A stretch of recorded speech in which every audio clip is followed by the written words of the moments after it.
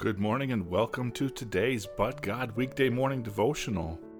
We are again in James 2 looking at verses 18 through 23.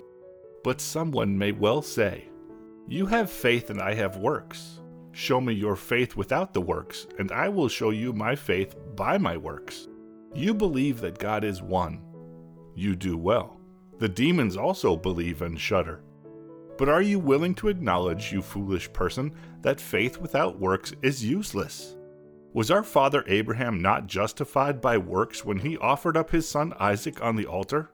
You see that faith was working with his works, and as a result of the works, faith was perfected, and the scripture was fulfilled which says, 'And Abraham believed God, and it was credited to him as righteousness, and he was called a friend of God.'"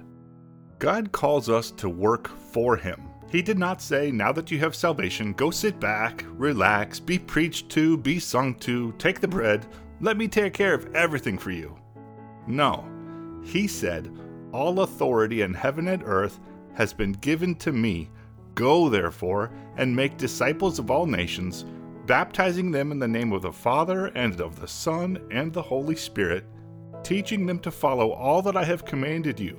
And behold, I am with you to the end of the age." Matthew 28:18 through 20.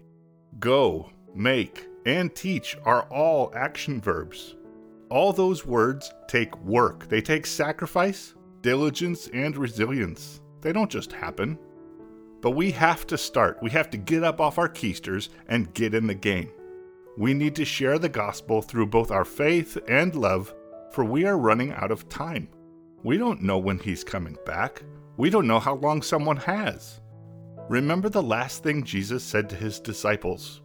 But He said to them, "It is not for you to know periods of time or appointed times which the Father has set by His own authority.